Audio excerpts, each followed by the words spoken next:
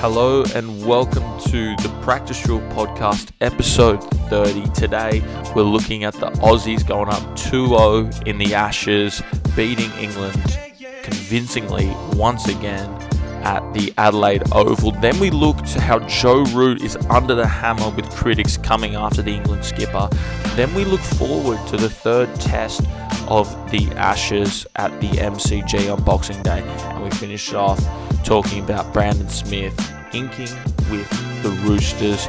Shout out to Sancho for providing that killing intro. And as always, a couple days out from Christmas this time, introducing my good mate Blaze McKee. Blaze, hell of an Ashes series you're seeing so far by the Aussies. What have you liked so far? Yeah, the Adelaide Test, I think we spoke about it last week. It's a pretty amazing spectacle, and you know, you see some of those scenes with the sun setting and some really great scenes when you come home from work. It's nice to just have it put on and sit down on the couch and watch a bit of cricket. Yeah, the Adelaide Test definitely is my favourite test on the calendar because of that kind of thing. Like, even just seemed to work perfectly with my work. You know, you finish at 3 and then on the train ride home, and the rest of the night you've got the cricket to watch. But let's move on to the first topic. As I said, we'll be looking at this Adelaide Test, and as I said, Australia winning convincingly by 275 runs. Like, that's pretty insane. What do you think when you see that number and look at the way that Australia played the game? I think Australia played really well, and obviously from an Australian perspective, you know, it's really good to see, and we want to see Australia win. From maybe a bit more of a neutral perspective, you know, you'd want to see a bit of a closer game, and I think there's been a bit of commentary around, you know, the need to have some closer Ashes series to make it more exciting, and, you know, obviously Test cricket's always under a bit of pressure these days, so I guess those neutral perspectives would like to see a closer Test match. But from the Australian perspective, you know, they've played really well, and you know, they set it up with a really big first innings, 473 runs, Labuschagne got 100, Warner and Smith will be dismissed in the 90s, but Definitely. they set up a huge game there. And you know, when you score over 450 in your first inning, it's very hard to lose the Test match. For Smith, 93, he'll be disappointed. I think Warner, disappointed isn't the word for that. Like, it's something more. But David Warner, that was one of the more experienced innings I've seen him play. Like, England were bowling that back of a length, making sure that they just didn't leak runs, and it put a lot of pressure on Warner and Labuschagne after Harris got out early, and they weathered the storm. And then to get out there and just get out to a poor shot, like, it would be heartbreaking. Happy that Labuschagne went on to do it, was dismissed, you know, quickly after raising the bat. But for Warner, that's twice now in the series that he's gotten out in the 90s. Very, very disappointing for him, but great signs. It means, like, if he scores 100, he'll be right up there for, you know, player of the series if he keeps going at this rate, you know. So really happy for David Warner, and he's obviously coming off the back of a player of the tournament in the T20 World Cup victory for the Aussies. But besides that first day, and even to an extent that first day wasn't great for England, but their bowlers just struggled. Seemed to be at times trying to keep it too tight, but still bowling back of a length. So if they just missed their line a little bit, the Aussies were onto them straight away. They left Wood out. Now, I know you want to talk about this, because off air you were talking about how you were scratching your head at this decision, but it did look like they struggled for pace without him. Yeah, Mark Wood, obviously, you know, he maybe didn't have as strong a Test match he wanted at the Gabba, but he still brings something different to that England attack. He bowls with some pace and has some venom, and, you know, without him, you know, Robinson, Broad and Anderson are all around the 130k mark, and, you know, maybe they bought in too much to the pink ball narrative and thought it was just going to swing all the time and those bowlers were going to be really suited to it. But, you know, I heard Ricky Ponting talk during the broadcast about, you know, those first two sessions in Adelaide are actually really good to bat in. It's only really that third session where it becomes quite difficult. And they were very samey. As you say, they took a pretty defensive approach back of a length. But once the batsmen got in, and as we saw with Warner and Labuschagne, they were really able to get themselves set for big innings because the bowlers were pretty similar. And it also forced, you know, a guy like Ben Stokes to bowl a lot of overs. He bowled 25 in the first innings, and he was forced to be the real aggressor, bowling short. And, you know, you don't really want your all-rounder bowling that many, particularly when their batting is struggling, and he's got so much responsibility with the bat as well. But I also think even to take that role on bowl overs, bowl this aggressive short line, short pitch bowling hurts more than it does with pitching it up because you're putting a lot more energy into banging it into the wicket, a lot more force in the delivery, and you kind of got to move your body a little bit differently when you go into the action of bowling it. Stokes is now 2 games back from 6 months off. You know what I mean? Like, that's a big effort from him. He's gone the big lift. But, like, I feel like that's just so unreasonable to ask Ben Stokes, oh, yeah, I know you've been out for ages, but can you come back and do, like, the hardest work that anyone out here on the field has to do? I thought that was interesting. But before we move on to some of the other points in the second test, I want to talk about spin bowling. Ollie Robinson came in, had to bowl some spin overs because of Joe Root being injured. What did you make of this? They're kind of in all sorts, and I saw it was one of the first times in about 100 years that a team has had 7 different wicket takers in a game. Yeah, probably sums up where the English are at. Left Jack Leach out of the side, and then Joe Root also had to bowl a lot of overs, and there actually was a bit of turn, probably more so than there was in Brisbane. David Milan also had to bowl some overs, and it probably reflects, when you look at the wickets, particularly in that second innings for Australia, a lot of them were, long hops caught towards the boundary, and that was probably a sign that they had some part-timers on. Root took a few, Milan took a few. Robinson, he was okay, he wasn't horrible, but, it's not what you want to be seeing, and it's a pretty village kind of look to have your big fast bowler with the sunnies on and rolling the arm over some offies. Yeah, no, it was a very interesting look, but, there was a bit of extra bounce in that pitch for the spinners. Like, Nathan Lyon tore up. I think he was a bit unlucky at times, especially on that last day. Like, how many LBW shouts did he have? Batsman couldn't really pick him. Joss Buttler, bit of an up and down test match for him. A couple of drop catches, a couple of absolute screamers behind the stumps, and then what was looking to be one of the great innings in Ashes cricket of, keeping Australia, from winning the game, trying to force a draw. He bats for 206 deliveries, and on the 207th, he steps on his stumps. His pad nicks the off stump. What did you think watching that live? That was one of those ones where, there could be a bit of history there, and that could be one of the innings that's talked about for time to come. But then, unfortunately, as you said, ended in a bizarre way. You very rarely see that. I think he was getting pretty deep in his crease throughout the whole innings just to, negate some of that extra pace that the Aussies were bringing. But again, it just probably sums up where the English are at. And, I guess you could say when it's not your day, it's not your day, and these sort of things happen. But that was pretty unfortunate, and I guess it was a bad way to end because that innings is probably going to be forgotten now, and it continues Butler's up and down kind of series, as you say. I think he's dropped 5 catches behind the stumps, and all that hard work to get out like that's pretty disappointing. Yeah, 7 out of 12 catches he's taken. Alex Carey is 10 out of 10, but I would say 10 out of 11 from that thick edge that went through him and Warner. That was his catch, so probably got to react a little bit better than that. Now, Jai Richardson took 5 for 42 in that second innings to win the Aussies the game. But how about this? Jai has gotten Joss Buttler out twice, hit wicket. How about that? Do you think he's got something over Joss Buttler in that where Josh just can't help but hit his own stumps? Yeah, I think it just shows the pace that Richardson's really bowling at. He's forcing those guys deep in their crease, and I think all the batsmen, were really struggling with his pace and bounce, and that's something that he brings. He's quite a short guy, but he brings a lot of energy and venom into his bowling, and I think all the English batsmen were struggling with that, whether it be Richardson or Stark. I think Stark did quite well in this Adelaide Test match as well. Great, yeah. So I think that's just the real difference. We spoke about England lacking that pace with their attack, and Australia definitely do not lack that pace, and that's something that touring sides have been struggling with for years to come, and will continue to, I guess, in this series. So it'll be interesting to see if Richardson keeps his place for the next test. I guess we'll talk about that later, but he was really impressive. Well, we'll move on to the next topic, which is about Joe Root and how he is under the hammer by a lot of former cricketers from both countries criticising the English captain. Now, Root spoke post day 5 in his press conference and basically admitted that the side is bowling too short. And I've got to get these quotes up. Now, basically, this is what he said. I don't think we bowled the right lengths.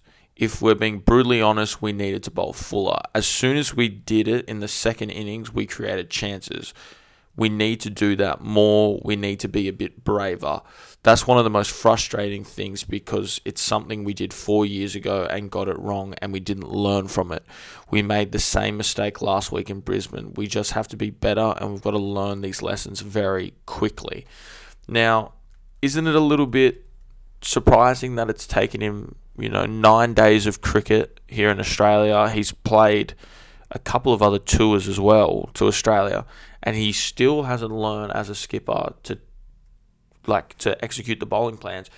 Now, I'm a little bit confused as to whether it's actually, Joe Root's fault or whether it's their bowling plan for the series, whether they have this grand plan that they think's going to work. It obviously has gone downhill very fast. 2 games in, they've been horrible with the ball. You could really make a good case that they have. What do you make of Joe Root coming out and saying this and a lot of former cricketers reacting to it? Yeah, it's definitely interesting, and I think as he mentioned there, it's probably an issue they have every time they come here, and they're used to the English conditions where you can bowl a bit shorter and get some more reward, but again, they probably felt, that first session they bowled really tight and they did bowl that little back of a length. But then as I think the wicket flattened out, you had to pitch it up a bit more and go for the wickets. Ultimately, to win a test match, you've got to take 20 wickets. And they, I think, at no point looked like they were going to take 20 wickets. The criticism on Joe Root's a real interesting one. I think captaincy in cricket's a real tough one, particularly for Joe Root, where their team is really struggling and he has so much responsibility with the bat, but also with the ball, they've got so much experience. Stuart Broad and James Anderson have got over 300 test match between them, and I think they're known to be two of, they've got a bit of an ego about them, and you would expect, I guess, those three to work together a bit more. It seems a bit like Joe Root is trying to instruct them sometimes, and Stuart Broad and James Anderson can sometimes be on their own page a little bit, and they can lack a bit of energy or they don't really follow instructions too well. So I do think it's a bit of column A, bit of column B in terms of whether it's Joe Root to blame or whether it's his team, because ultimately he can give all these instructions, but it's up to the players as well to go out and execute those plans as well. So it is a real interesting debate, and I think cricket captaincy is one of those ones that, when you're losing, I think the captain is always going to come under the pressure a little bit. And I think Joe Root probably has been a bit poor this series, but then, so have the England's team in general. But it's surely they were iffy about coming here, right? And now they're here. And I'm just trying to think, surely if you come into a place that you didn't really want to come because of COVID, you've had to isolate, you've had to do all these things when you go to your different venues in the different states, and you continue to pour in poor performances. That's just killer. Surely you desperately want to win. I'm expecting Joe Root before Boxing Day to really have a chat with Stuart Broad and Jimmy Anderson, be like, this is my team, it's not your team. I'm the one that gets to cop all of this. This is the plan for the next test. These are the areas you bowl. If you do not bowl in these areas, I'm taking you off. Unfortunately, sometimes in test cricket, because it's long days, it's hard to avoid bowling a bowler. It's because then that just means your other bowlers have to bowl extra overs. Then they could, get fatigue injuries like a hamstring strain or something, and then they're gone for the next test. So there's a lot of pressure on Joe Root, and I understand that, but at the same time, a little bit strange to come out and admit all this kind of stuff. Surely be trying to, keep it all back room and not address it to the media. But one person who has particularly gone after him is Ricky Ponting. He's led the criticism, explaining that he was shocked, almost fell off his seat. He said when he heard Root's admission, I'll just get what he said up here as well. I nearly fell off my seat when I heard that. Whose job is it then to make them change? Why are you captain then? If you can't influence your bowlers on what length to bowl, what are you doing on the field? A little bit harsh there from punter. I don't know. I think Ricky Ponting's probably, he's probably pretty well placed to talk about it. He obviously captained Australia for a long period of time, and during his time, they obviously had a great bowling attack. But he also had some pretty big, egos in that side. With, Shane Warne, obviously a leg spinner, but, still had to deal with him in the bowling group. Can I just continue on that point? It shows how much success covers over cracks in the team. Like, if Australia losing and Shane Warne's being Shane Warne, it would be addressed like this, and then Ricky would be, facing the brunt of it. But that's where it comes back to you talking about a little bit of column A, column B. It's not entirely on the bowlers, a little bit of their top order batting. But I'll let you continue. But I think the point that Ricky's making there is, and as you touched on earlier, is you've got to just have your plan set and then go with that. I think the problem at the moment is England are, chopping and changing between this plan. They're bringing in different bowlers for different tests, and then they're coming out in the media saying, well, we tried all this and it was all wrong. So it's one of those ones where I think they've just got to get a plan and stick with it. And, it might not work, but at least if they're being consistent and they can look together and have a bit more unity, it looks like they're more of a team and it gives a bit more of a presence about them. But also, they can say at the end of the series, hey, at least we stuck to our plans and we did what we thought would work. Maybe it doesn't work, but, at the moment, I think they're just chopping and changing a bit too much and everyone's singing from a different hymn sheet, I think. But what I'm confused about is in any level of cricket, a full line is your best chance of taking wickets because you're bringing in all modes of dismissal. You're bringing in the edge, obviously caught if the batsman, gets frustrated at that full length, LBW bowled. You're bringing it all into the equation. So why are you bowling back of a length? Why is that a plan? Why does Jimmy Anderson Shultboard want to bowl that length? They have, as you said, like 300 plus test games between the two of them. They're probably getting close to 1,000 wickets. If not, they've probably eclipsed that by now between the two of them. How do you take that many wickets and not know that a full line is how you get wickets? I've played 0 test matches. I've played a lot of senior cricket, which means nothing. And even I know that a full line is that's how you frustrate batsmen. That's how you bring in all modes of dismissal. So even if that is the bowling plan that they're trying to execute, or he's basically just trying to say, this was the plan for the last 2 games and it didn't work. Whereas like some people, even myself, I kind of interpret it as the bowlers are bowling back of a length. That's not actually the game plan. It still makes 0 sense as to why that would happen. If you play in England with that late swing, a fuller length is so much better than a shorter length. Same in Australia, same in South Africa, same in India. It really doesn't matter where you're playing. I feel like that's the length that you should be bowling. So let's hope but not hope that England can get it right, because obviously you still want Australia to win 5-0. But I do want to see some tighter contests. It's been still fun to watch, but, there's only so much, destruction you can see one team do to another until it gets a little bit plain. So, so we'll move on to looking forward to the MCG. Now, a 3rd test starts on Sunday here, Boxing Day. Can't wait. Unfortunately for the two of us, we will be working, so we'll have to watch it after. England drew there in 2017 and won in 2010. Skipper Pat Cummins expected to be back, likely for Michael Neeson to make way, but Hazlewood hasn't been much spoken about him. What are you thinking the changes the Aussies will make for the Boxing Day test match? I think if Hazlewood's fit, he'll obviously be back in and Richardson will drop out. I think, Nessa also is pretty good, but I think, Cummins will be back, and out of Richardson and Nessa will definitely drop out first there. But, Hazlewood, if he's back, he'll be in. I think, England will hopefully take a bit of confidence in that they have had a bit of success at the MCG in the past. Obviously, they're just going to have to try to swipe those last 2 tests from their mind and start again now. So it's going to be really interesting to see what the MCG brings. I think there's been a fair bit of criticism there in the past about the wickets. Obviously, that 2017 draw was pretty memorable in that, the wicket really did nothing. Alistair Cook, I think, hit a double hundred, and nothing really happened in the game. It has improved a bit the past few years. Obviously, the Indian series, the pitch was better there, and the Black Cap series, the pitch was better there. So hopefully we get a bit of action out of the MCG pitch. Otherwise, it could be a pretty boring 5 days. But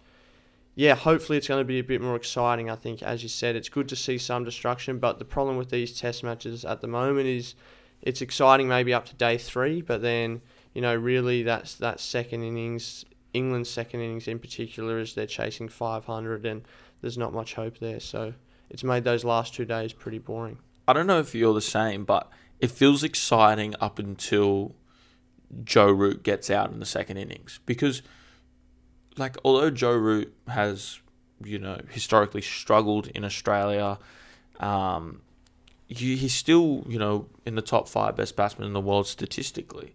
So if he's on, doesn't matter where in the world. So you still feel like there's a chance if he's hanging around. But as soon as he gets out, even we were talking about it before we went on air, day 4, nicks off, last ball of the day, you just felt like, oh, sweet, Australia are going to roll over them. 6 wickets tomorrow, that's easy, and we don't have to get out Joe Root.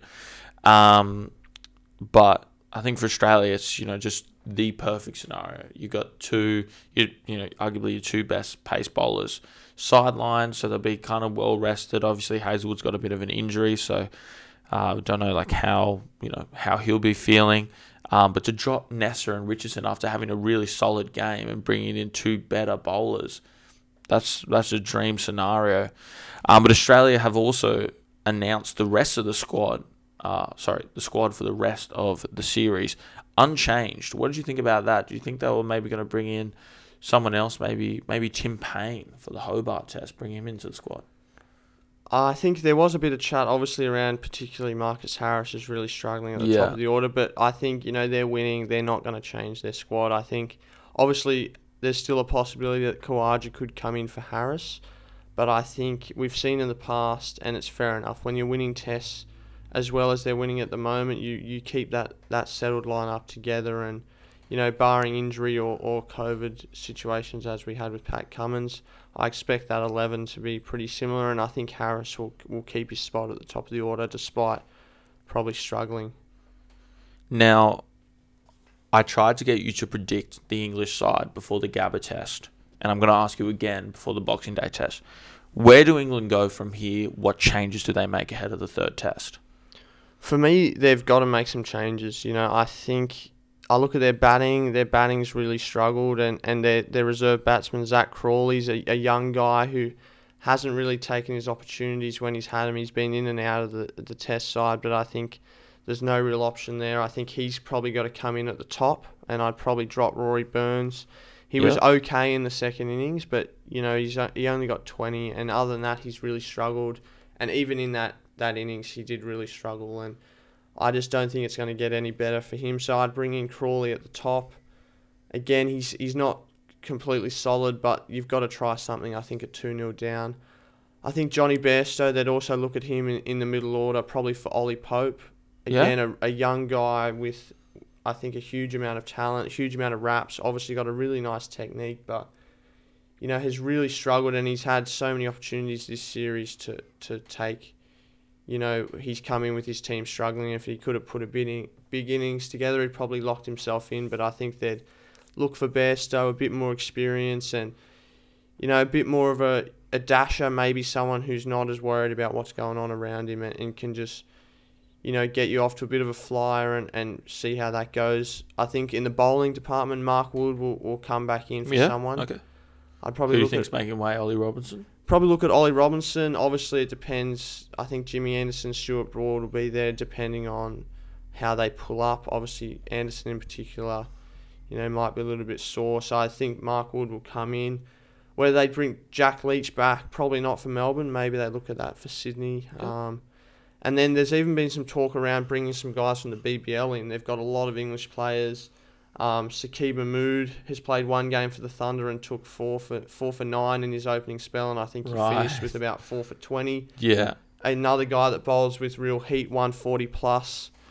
I think that would be a bit of a long shot from England, but if they're really struggling, maybe they can do that. Will he come in for Melbourne? Probably not, but if they go down 3-0, maybe he'll come in for Sydney and for the later games, because as I said, at 2-0 down, you really need to make some changes and give it a real crack to I guess salvage something from the series. Yeah, I probably wouldn't bring him in for Melbourne, but definitely Sydney. I think they've got to bring, even Australia sometimes bring in 1-2 spinners. But we'll move on to the final topic. Brandon Smith has finally signed with another club, and it's been made very public about it. He signed with the Roosters. What a surprise. One of NRL's worst kept secrets. He's signing a 3-year deal starting from next season, so 2023. He'll play for the Storm this year. Now, obviously, it was known that Smith wanted to play number 9. Jake Friend retiring. No one at the Roosters really solidifying that number 9 role after Friend. It kind of made sense for him to go there. Obviously, I was in the camp of thinking he was going to stay at the Storm. But I think the end of the season, not winning a premiership, all those little things maybe added up. And he's off to the Roosters. You're obviously a big fan of this because of the Kiwi connections in that squad. Does this make them premiership contenders straight away? I think, one, it's big to say that he's not playing there until next year. We've spoken about this NRL trade kind of situation and how it's very unique and maybe takes a bit of the shine off it, that he'll still be running out for the Storm next year. So I guess my point there is that there's a lot that can happen, and we're not 100% sure, but I think it's going to improve the Roosters. They're going to be pretty strong this year. So if they get Brandon Smith in next year, it's going to be really interesting. And it's going to be amazing to see how he works with guys like Connor Watson, who's going to be taking the utility role, and, guys like Sam Walker, who's going to have another year to develop. And I think the Roosters, again, are going to be really strong. They've had a bit of a lull probably the last 2 seasons by their standards. So it's going to be really interesting to see if they can, I guess, build this year and then have a real crack from 2023 onwards.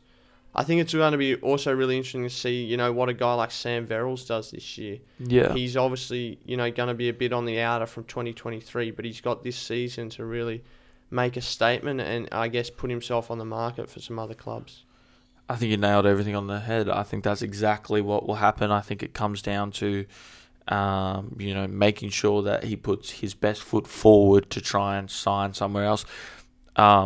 Hookers are hot on the market in the NRL, so I feel like he has a good year. He may be able to sign somewhere for, maybe around 400k, maybe around that mark. And I think it'll be a handy addition to any team.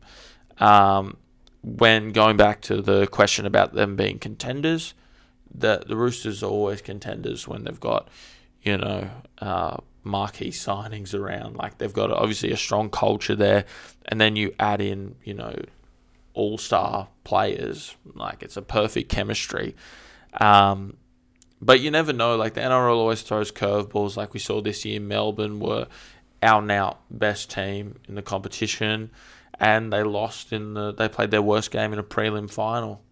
So, you can't rule that out for the Roosters. I mean, even when they won their last premiership, there was that, controversy about the final tackle, the 6 again, with the Raiders. So, luck always comes into it a little bit. But, they've obviously done the best thing they can do to get luck, minimised in their with their team and their chances of winning a premiership. But I'm excited to see Brandon Smith play somewhere else. Obviously, I'm not a big Roosters fan. I'll make that clear now. But, I'm excited to see some good rugby league.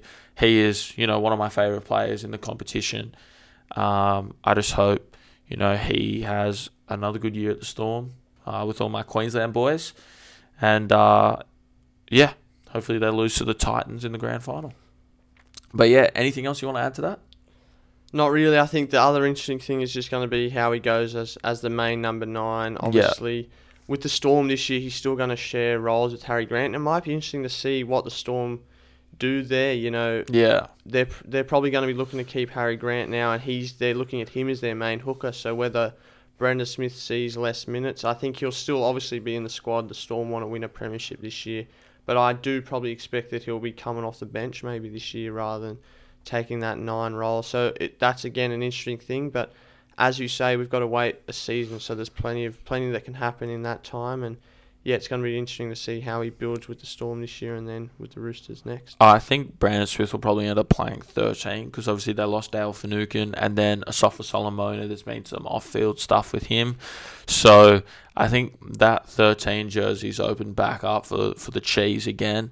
And if I'm him, you've signed your contract to be a hooker. Just play good footy and enjoy your time at the Storm. I know that he actually does like playing with them. Like, even in that interview, everyone's focusing on, he's talking about all these other clubs, but they actually missed all the times where he was, blowing wind up the Melbourne Storm and how much he loved playing for them and all of that kind of stuff. So, still, minimum 25 more games left with the Storm, but they'll be playing some finals footy as well.